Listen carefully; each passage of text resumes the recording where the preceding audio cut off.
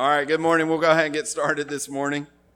And Jared is going to come in just a second here and do our scripture reading and call to worship this morning. Before he does that, though, I just want to mention a couple things. One, get a bulletin. There's announcements in there. This Wednesday, with it being spring break, we will have no Wednesday night activities. So that's the children's and the prayer meeting, everything. I think we were scheduled to have a leadership team meeting, but we'll have no activities this Wednesday night. So don't come to church this Wednesday. All right? If you do, you'll probably be by yourself.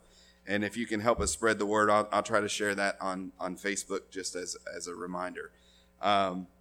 You can see, again, there's a couple announcements. I want to challenge you to get a bulletin and keep up with that. We need some donations for candy. There's also a drop-off shower for Crystal Sharp. And there's a couple other things in there. So, Jared, you go ahead and come now. Good morning. Good to see you all. If you have your copy of God's Word, turn to 2 Timothy. We're going to look at chapter 2, verses 1 through 7. As you're turning there, I just want to kind of prepare you a little bit. Kind of the focus is having to do with entrusting faithful men with the Word of God. As you all probably know, Vance has been a member here for years, been here longer than I have, and he came pursuing a young lady, as we know how that story turned out.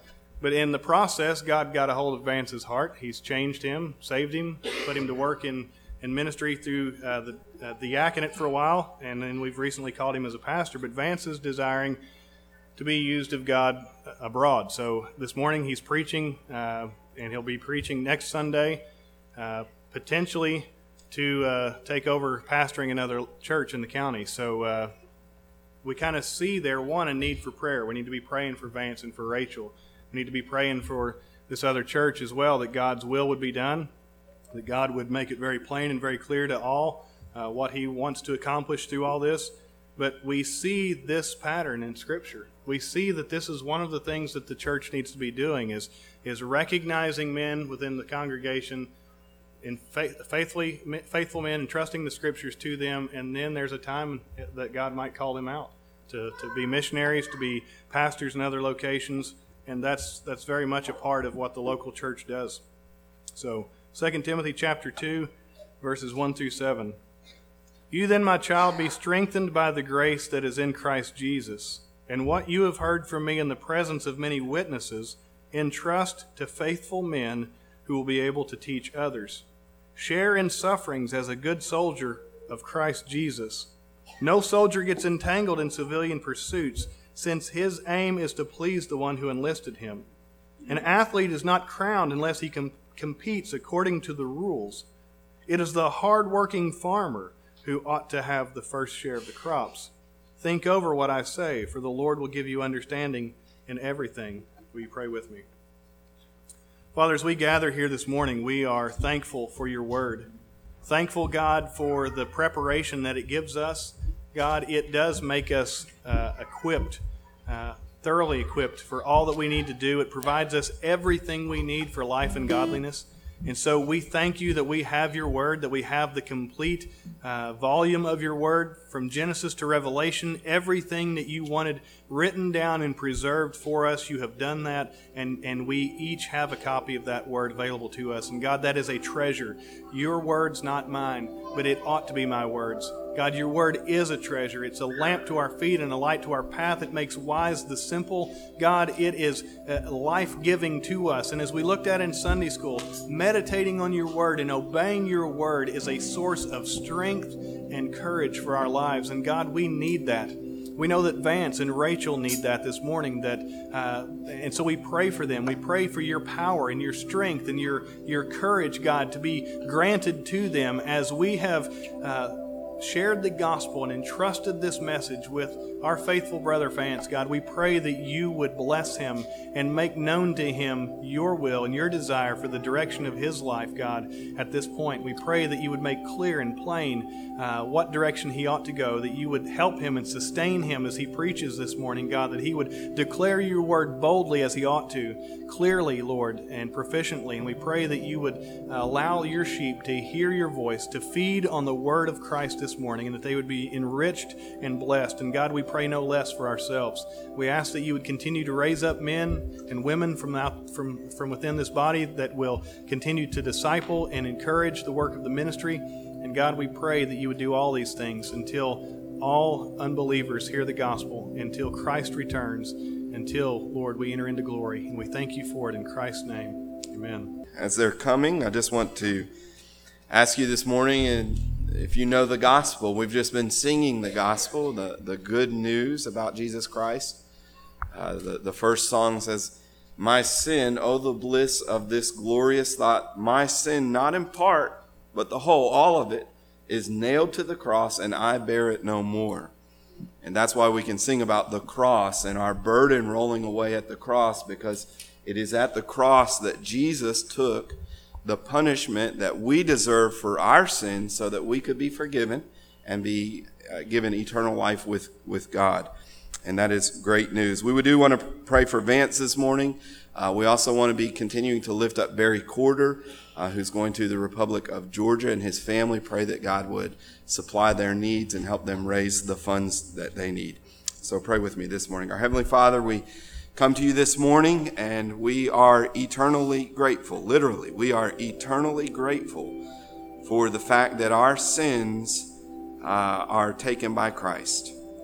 That although we are fallen, although we are broken, although we transgress your laws in very many ways, you provided the sacrifice of your Son to take the judgment that we deserve so that we could stand in a right relationship with you. Lord, we are here this morning because of that reality, because we've been forgiven through Jesus Christ.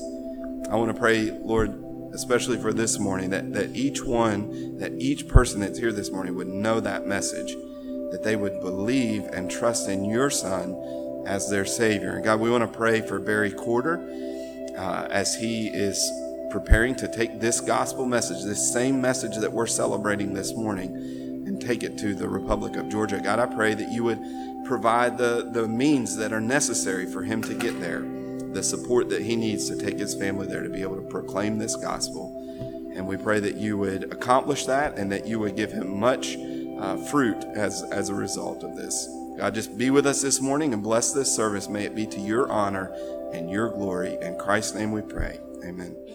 The book of Philippians says that when Christ returns, every knee will bow and every tongue will confess that Jesus is Lord, to the glory of God the Father. That's what we're waiting for. That's what we're longing for.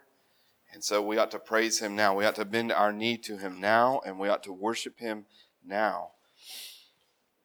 Ephesians chapter 6, verse 4. We're going to continue this morning in Ephesians, but particularly talking about children and parents. We looked at Ephesians 6:4 last week, and we looked at the first half of this because this verse is kind of broken down into a positive or a negative and then a positive. So the negative last week was, fathers, do not provoke your children to anger. We saw that is primarily directed to fathers, but it includes mothers. And we talked about some of the ways that as fathers particularly and as parents in general, some of the ways that we can provoke our children to anger. And we are not to do that.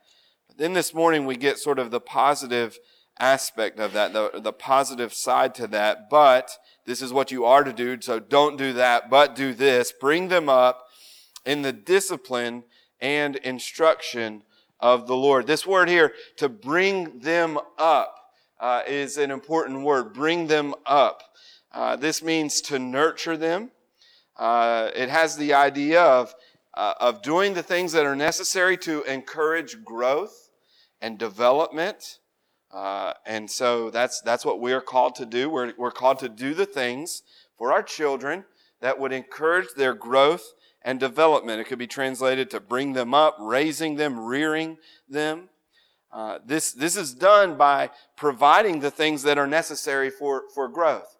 And so this word could be translated to nourish, like you nourish your body by eating. In fact, this word is translated in chapter 5, verse 29 as nourish when it talks about the way that we care for our own bodies. It says, husbands, love your wives as you love yourselves.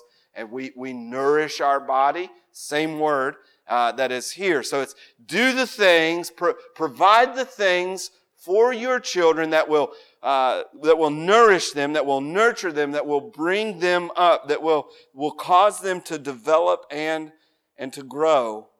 It is a word to bring them up. This word nurture is a word that has implicit in it, I think, the idea of tenderness or gentleness, a carefulness. One commentator on this passage says this word is from the language of the nursery and is charged with affection. It's charged with affection. So it clearly has a connotation, sort of a tenderness. So do the things necessary for them to grow, and do it in such a way that is tender, that is affectionate, that is careful, that is compassionate. So just a few application points on this word. First of all, I think we need to be reminded, fathers, although this command is big enough, it's a big enough umbrella to include all parents, this is directed first of all to us. So fathers, you have the responsibility to nurture your children, to raise them, to do the things that are necessary for their development and their growth. Okay, that's not just mom's job, right? I provide, I earn the money, and then mom nurtures the children. Like if that is in your thinking at all, that should be dispelled. You have a responsibility, yes, to provide, but you have a responsibility to help nurture, to nourish your children, to provide them with the things that are necessary to help them grow up.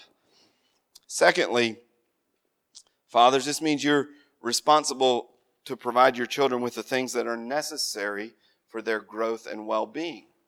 So here, fathers, we tend to think, I think this is the danger. I don't want to say all of us are this way, but I think that the tendency for us is to think, I provide physical things, right? I earn a paycheck, and that gets dispersed, and my kids and wife are getting all of it, right? And I'm taking care of them, but this is just my job to provide. I got to make sure they have a roof over their head. I got to make sure that food is on the table. They need some new clothes. They can get some new clothes. I'm paying for them to be in sports. I'm paying for them to do these things. So we think I'm providing those things, but this word to nurture them is to provide the things that are necessary for their growth. And this growth is not just a physical growth. Guess what? Your children are spiritual beings. They have a spirit, they have a soul, and they have emotions. And so we don't need to think thinly, just a narrow slice of, I provide for physical things. No, it's a broader dimension than that. This means that you are to provide for them in every way that they need to grow. They need to grow emotionally. They need to grow spiritually. And just as you work to provide for their physical needs, so you are to make sure that you provide the things necessary so that they are nurtured, that they grow spiritually and emotionally and in any other way that children need to develop and grow. And then thirdly, fathers, this is to be done with affection and compassion. If you're like me, you don't like all the wimpiness that's going on around in our culture. You want your boys to grow up to be men, right? You want, my goal for my sons is that when they grow up, they should be able to go in the military, if that's what God calls them to do, and fight. Like I want to raise sons that will stand up and protect those who are in need of protection. Like that's a good goal. And dads, you bear a lot of responsibility to make sure that your sons especially grow up with that kind of toughness. But if you're also like me, you probably tend to spend a little too much focus on that, right? There's another kind of love that our children need. Our children, and especially our boys, need to be tough and rugged and be able to fight and be able to stand up for what is right. But they also need our affection. They need our tenderness. And this word implies that you are to give that to them. And so we just need to be careful that the way that we nurture our children is with compassion and with affection. Our children, fathers especially, our children should not just view us as drill sergeants, as bosses, as people that are always just on their case. They need that sometimes. They also need your tenderness and your love. So parents, all of us now, parents, mothers, fathers, just think about the immensity of this task. Think about what we're called to do here, what we're commanded to do. Raise up your children. Do the things that are necessary for them to grow, for them to flourish. This implies, doesn't it, that they just don't grow on their own. They don't, believe it or not.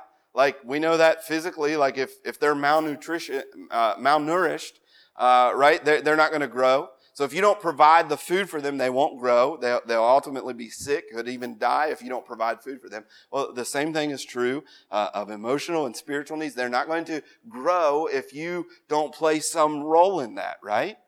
Okay? And now God is saying, parents, we have the responsibility to do the things necessary to cause our children to grow. We know that God is ultimately in control, that our children's growth and development is ultimately up to Him. But in His plan, He has given you a role and a share in that responsibility.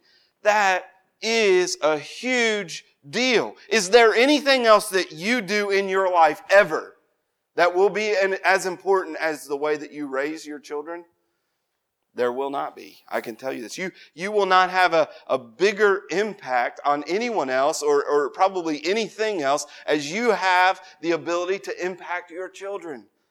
So it's a great, great responsibility. And if you stop and think about that, some of us try not to think about that too much because it becomes a daunting task, doesn't it? Wow, these children, they're kind of dependent on me. But the reality is, we don't have to be overwhelmed by this task. We should sort of have a reverence and a respect for the greatness of this task. And I want you to have that. But don't become overwhelmed because ultimately it's not up to you. If you're like me, sometimes you think, what am I supposed to do? I think I know what I'm doing. Am I doing the right thing with my children? But we get a little more clarity in these verses as far as how that's supposed to happen. And so I think we see two key components of sort of the environment in which we are to help our children grow. So if you plant some plants or some flowers, what's the environment that they need to be in order to grow? Well, you probably need some sunlight, right? You don't want to just put them in a dark closet. I don't know, maybe there's some plants that would grow like that, but I think ordinarily plants need sunlight. They're going to need maybe some warmth. They're going to need water. There's a certain environment that causes them to grow.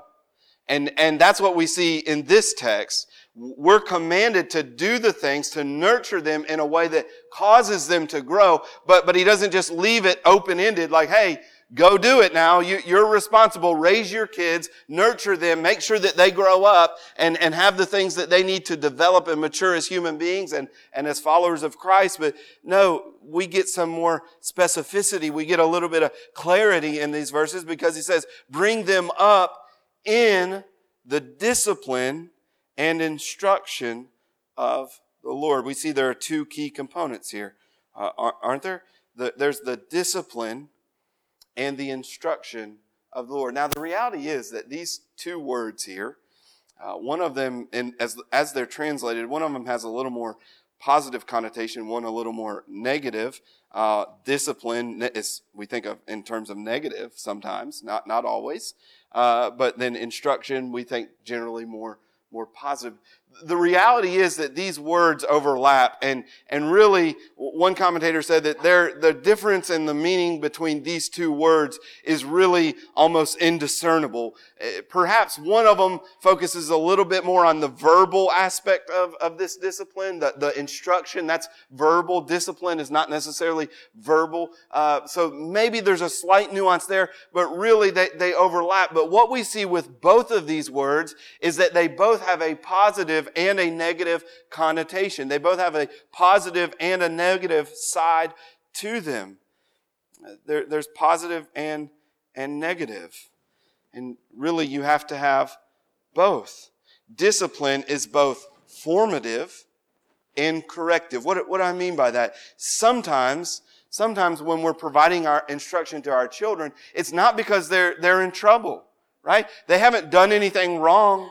We're just trying to instruct them. We're trying to teach them. When kids go to school and they sit in a classroom, we're not doing that to punish them, right? That's not a punishment. They might think that it is. Sometimes teachers might feel like they're being punished, but it isn't a punishment, right? It is positive. It's formative. We're trying to form the way that they think. We're trying to give positive instruction to them. But then there are other times, right, when our children do misbehave, when they do something wrong, and then there's the negative aspect of that. That's the correction. So there's positive and negative. These words reflect the reality that there are two aspects of nurturing someone or helping someone grow. Namely, providing positive teaching or instruction, and then correcting or disciplining when that positive instruction is ignored or neglected. And you've got to have both of these aspects. I challenge you this morning. Think about anything where you're trying to help someone grow and develop. Is there any way that ever happens without both instruction and correction? Without discipline? Both positive and negative? Is there any way? So just think about it. A team that has been well-disciplined, a team that is successful, if we're thinking about March Madness and basketball, right, is a team that's been instructed. They've sat down around the video and they've watched video of the game. They've sat around the chalkboard and seen the plays drawn up. They've walked through, okay, you go this direction and you set the screen and then you cut here. They've done all that thing. That's just positive instruction. But any team that's going to be successful has also had a little bit of discipline.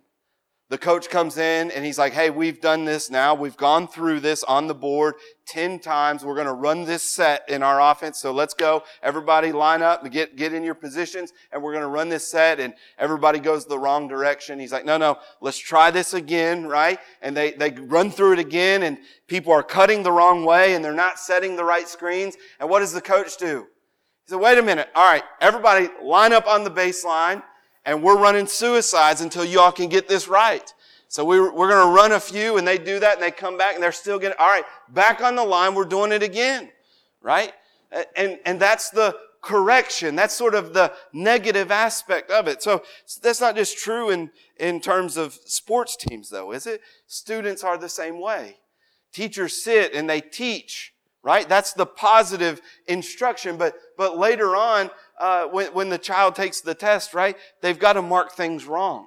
Like if the teacher doesn't correct their errors on their homework or on their test, the child's never going to learn. They're going to say, hey, I turned that in. I guess I know how to do it, right? No, they get it wrong. And the teacher says, hey, you need to correct your homework so that you understand and grow.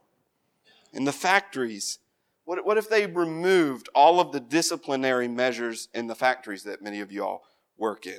How would that go? If Jared just said, hey, we're going to teach everybody about safety, but we're not going to hold anybody accountable for that. We're not going to have any kind of repercussions if you're, say, standing on top of a machine on your head, right? No, that wouldn't go well. Over time, people would say, hey, we talk about this, but it doesn't really matter because there's no correction. So you need both aspects. So what about parenting?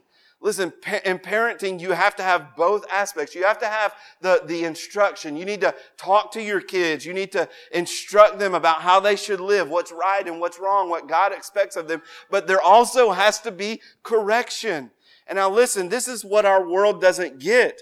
All over the place, I see parents that don't realize I also need to discipline my children. It's not enough for me just to sit down and talk with them. Somewhere along the way, many of us have bought into sort of a secular psychology that says, well, kids are basically good. They know what they're supposed to do. I'll just provide them a little instruction. I'll talk through it with them and I'll remind them. But they don't really need to be disciplined or corrected. But the reality is the Bible teaches that all of us, adults and children, are sinners. And because we're sinners, we must be corrected. And sort of the chaos and the denigration of our society that we see around us, I think is in so many ways directly tied to the fact that we as parents have taken our hand off the plow and said we really don't want to discipline our children anymore. Proverbs 22:15 says this, folly is bound up in the heart of a child, but the rod of discipline drives it far from him. You see, your son, your daughter doesn't just need you to talk to them and tell them what they ought to do. Sometimes they need to be disciplined and corrected so that they get it. Discipline really is God's means of common grace and restraining sin. And I think we see that sort of falling apart in our world. One person said this, I saw this earlier this week, and I don't remember who said it, but he said so many times parents approach the task of parenting, and their idea is that, well, I've got to kind of get the world ready for my kid. When in reality, our idea, our way of thinking about parenting should be, I need to make sure that my child is ready to enter the world. We've got that upside down. These days, we're just like, hey, I got to kind of insulate the world so that my child can live in it. No, we need to discipline our children. Sometimes that correction has to be severe enough to get the point across. Okay? Our children sometimes don't listen to just instruction. If just instruction was enough, we wouldn't need other means or other methods of discipline. But the reality is, sometimes because of their sin nature and our sin nature, we've got to be disciplined in ways that are severe enough to correct the behavior. So sometimes people say, I'm working with my children, I'm trying to get them to do the right thing, but they just won't seem to do it. Well, there may be other issues there, and I don't want to make a blanket statement over all of that, but sometimes the problem may be that your discipline is not severe enough.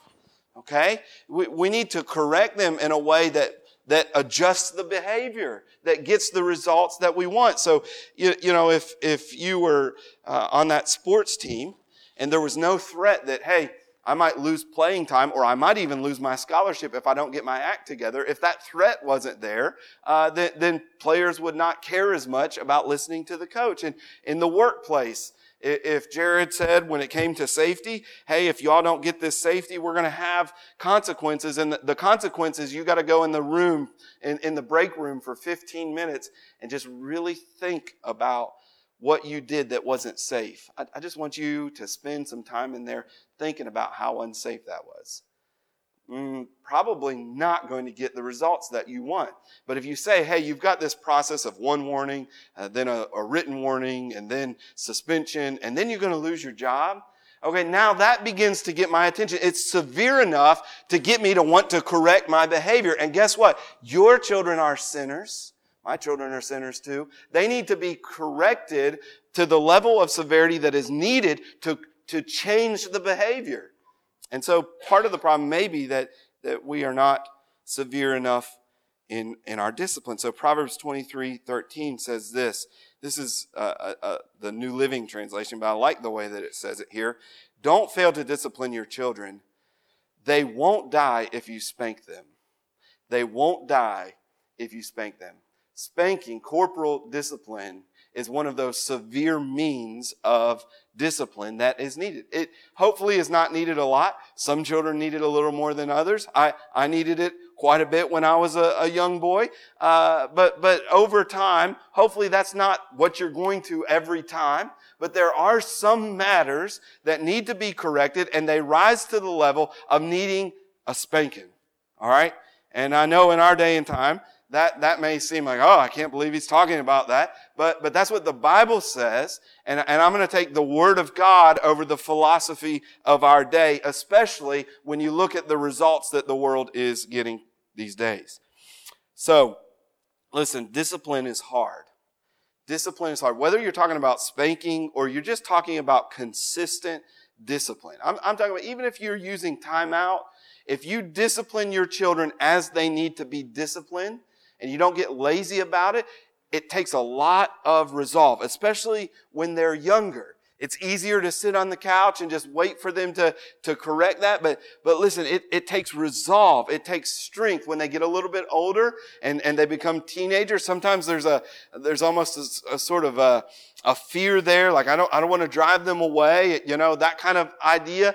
And so, but listen, it takes resolve. It takes strength to discipline our children in the way that they need to be disciplined. And we need to have that kind of resolve. We need to be faithful to discipline our children.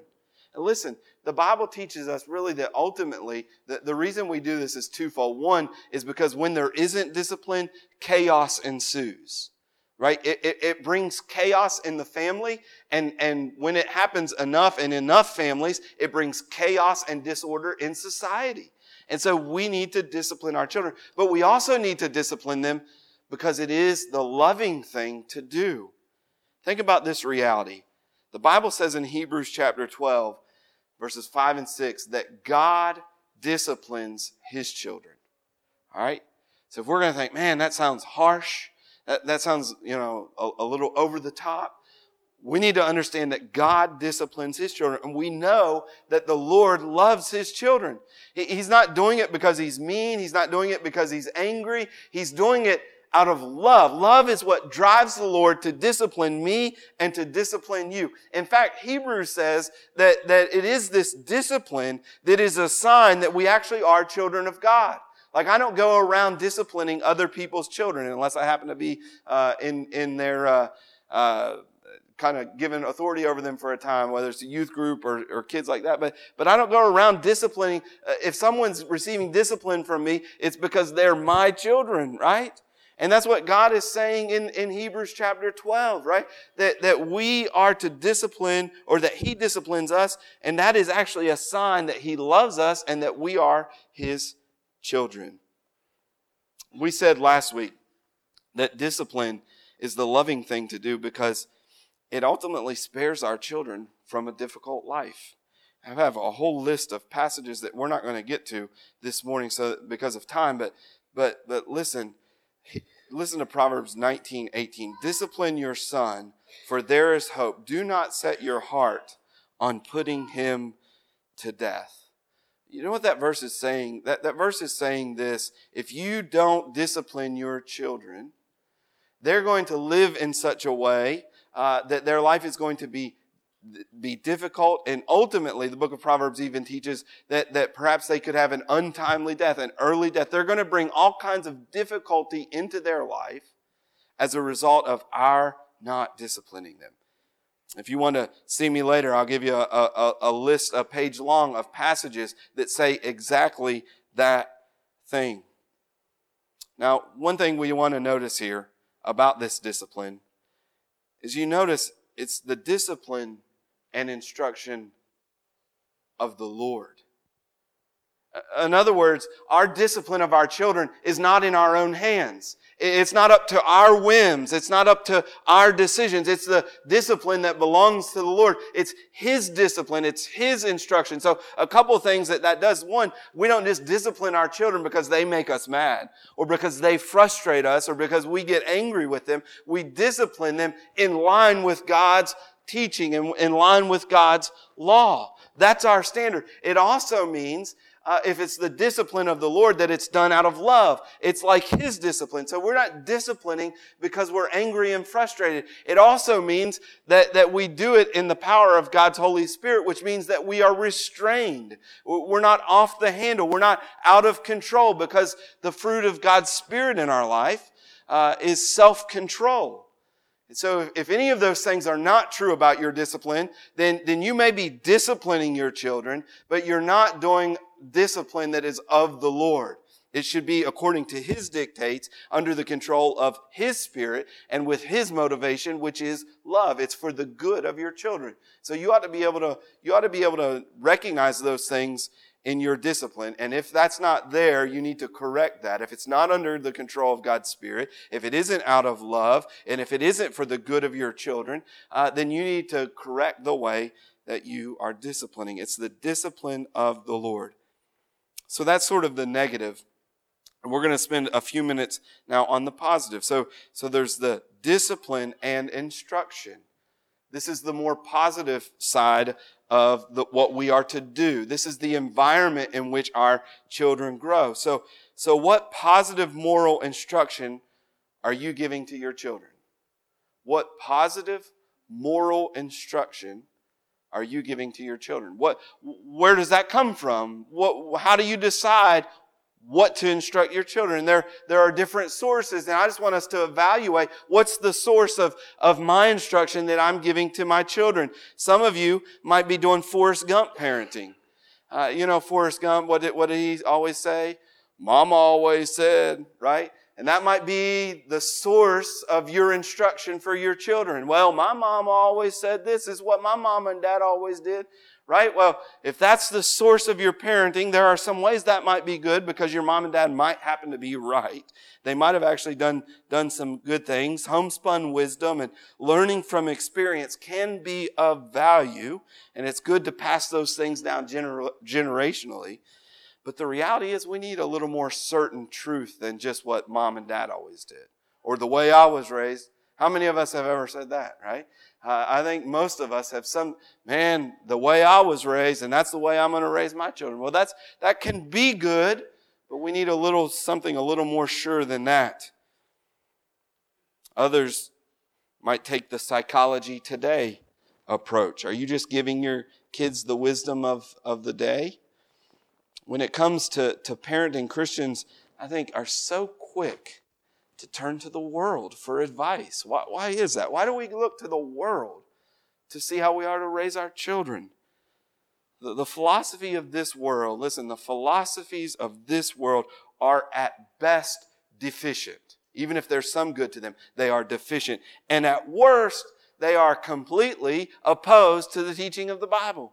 So we should not be looking to the world to try to figure out the instruction that we're giving to our children. Colossians 2:8 says, "See to it that no one takes you captive by philosophy and empty deceit according to human tradition." The Word of God ought to be the source of our instruction. Others just take a wing it approach. I'm just going to go for it and see what happens. Some others give little or no instruction. I think they'll be all right. Again, I mentioned this last week. This is the approach that says, as long as they don't end up in prison, I guess I've done okay. I think we should set our standards a little bit higher than that. But this text, again, it calls it not only the discipline, but the discipline and instruction of the Lord. I've told you before, when the Apostle Paul says the Lord, so often it's a reference to Jesus Christ. And I think that's true here as well. So when he's talking about the discipline and instruction, it's the discipline and instruction of Christ. He is the one that governs our discipline, but He is the one that also that gives us insight into the instruction that we are to be giving our children. It's the Lord's instruction. So that means our primary task as parents, this passage is telling us, our primary task is not to instruct our children so that they'll be star students, so that they're standout athletes, so that they're college graduates, so that they're financially secure, or fill in the blank, whatever else you think you might put there, and say, I'm going to instruct my children so they become this. No. This text tells us, instruct your children in the discipline and instruction of the Lord. Your goal, your aim in parenting ought to be that they know the Lord, that they know Christ, and that their life is shaped and formed in some way by Him. It's the discipline of the Lord. So let me just ask you this morning. I mentioned this text last week in the story when the little children were running around and the disciples tried to shoo them away and said, Jesus is here. He's going to be teaching people. There are important things going on. Let's get rid of these kids, get them out of the way so we can get to the important things. And Jesus says, no. These children are important. Let the little children come to me. And so He sits and He talks with the children. So I want you to just consider this morning, and we're going to look at a few of these things. If Christ were here today, and He was to take your child and set him on His lap, or sit down next to him in this pew, what would Christ instruct your children?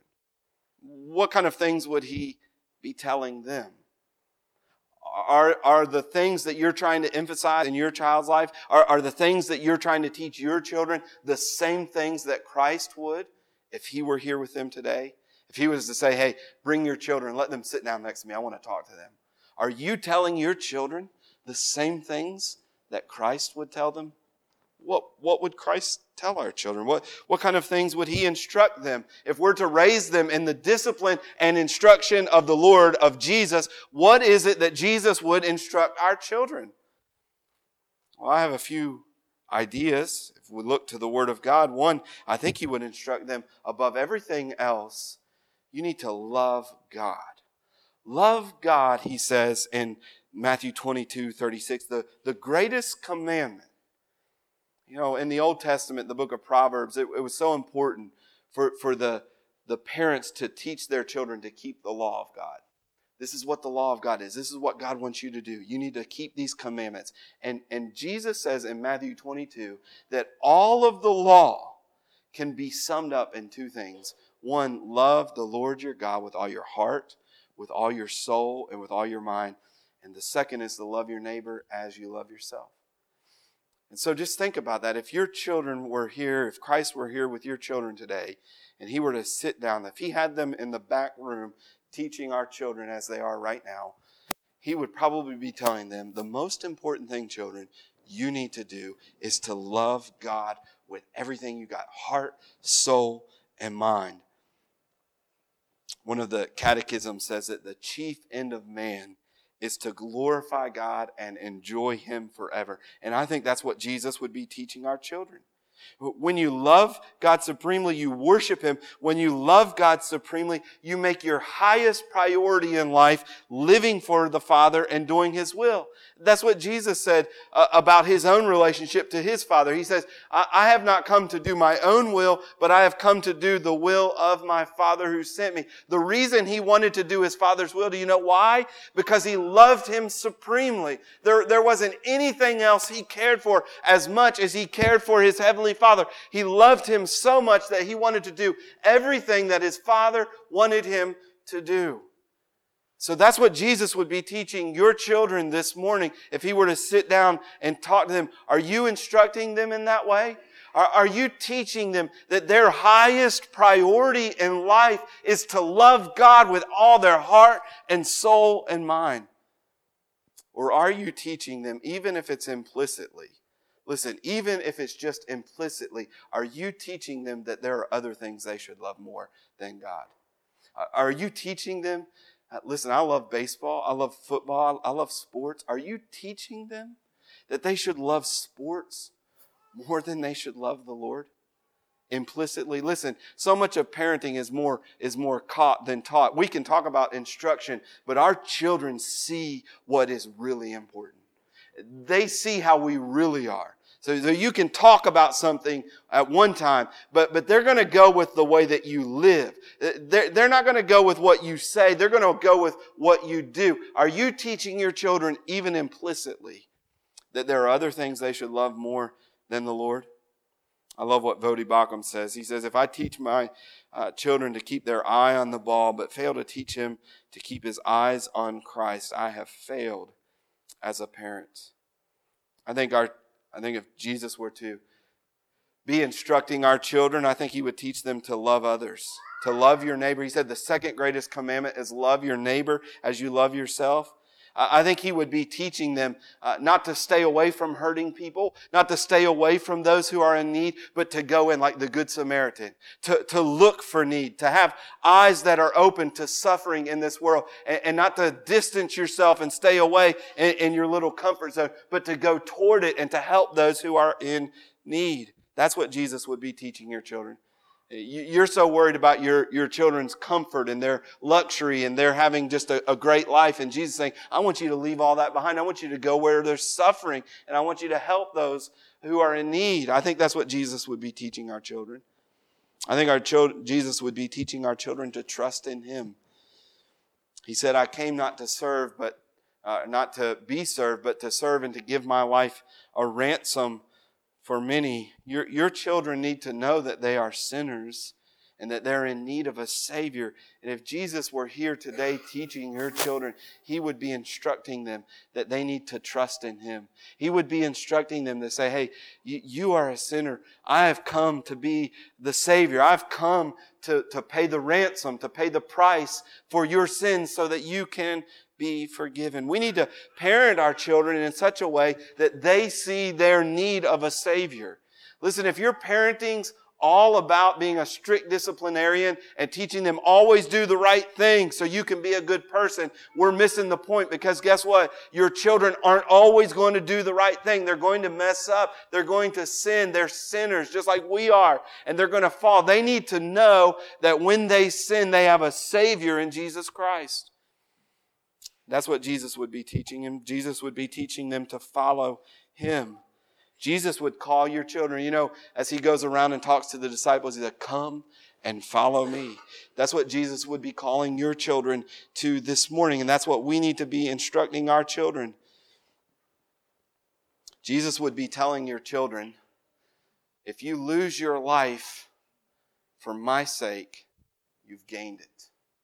Are you telling your children that? Are you instructing them that that one of the greatest things they could do with their life is to give it up for Jesus Christ?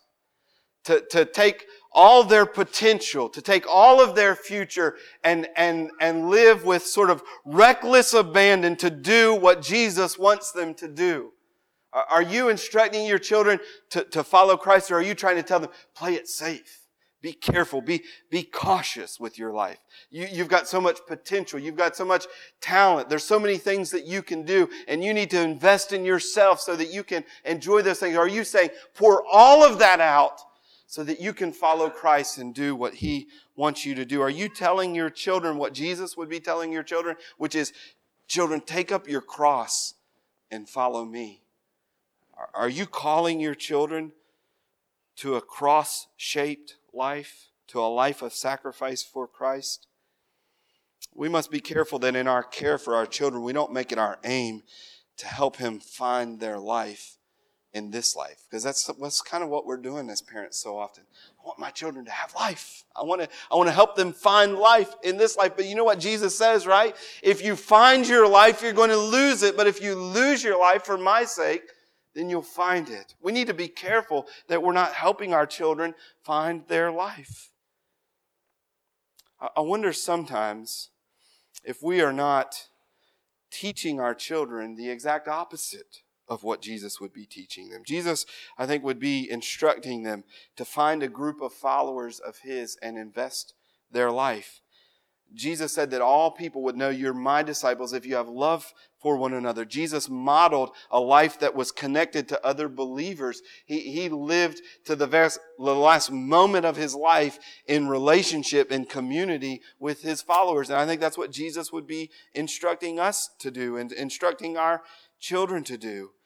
I think what this means is we should teach our children to love church. I don't mean love a building or love an organization, but to love the people of God and help them grow. We should be helping them grow in their connectedness with other believers. I grew up, and I'm thankful for this, I grew up that church was like our extended family. There really was a sense in which, in my mind growing up, our church was almost really closer. We had cousins and family members, but it just kind of bled over. Right? That this was just life. This wasn't an event that we went to occasionally.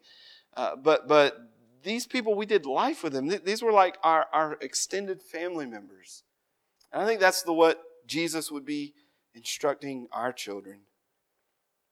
One more thing. I think Jesus would be instructing our children to watch out for the deceitfulness of riches. I think He would be telling them things like this: take care and be on your guard against all covetousness, for one's life does not consist in the abundance of his possessions. Again, I'll ask you, does it concern us? Does it concern you that the very thing many of us are most concerned about for our children is the thing that Jesus would warn them to avoid? Does that cause you, like, I want my children to have plenty. I want them to have a good job and a good life and to be able to take care of their family. I want them to have plenty. Does it concern you that for many of us, that is up there, one of the highest priorities for our children, and yet that's the very thing Jesus would be warning our children against? He would say, listen, don't be on guard, be on watch for covetousness, because one's life, a person's life, does not consist of his possessions.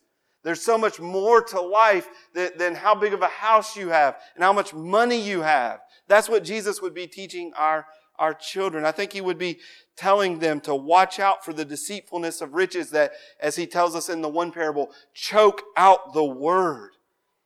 All right, it chokes out the word. In other words, they hear the word of God, they hear the teaching of Christ, but they're so concerned with material possessions that they don't have time to follow Christ. I think Jesus would be warning them about that. If you raise your children to value money and possessions above everything else, they'll be like the rich young man who comes to Jesus, and Jesus tells him to go sell everything he has and come follow Him, and the man goes away sad.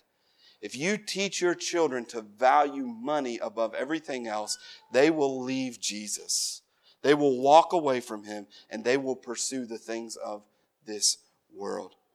This is by no means an exhaustive list of the things that Jesus would teach, but I think this is a good starting point for us. The question is, are you teaching them what Christ would teach them? You're to bring them up in the discipline and instruction of the Lord. Are you raising your children in the instruction of the Lord, or are you just raising them in your own wisdom?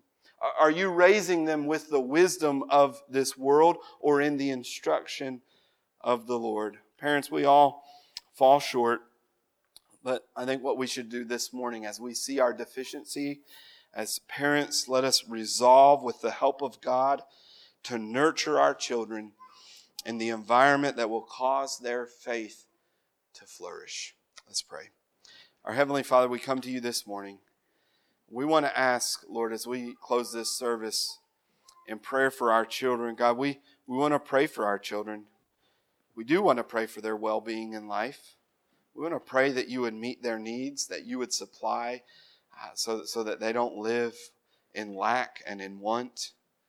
We want to pray for their physical well-being, for their health, for their security.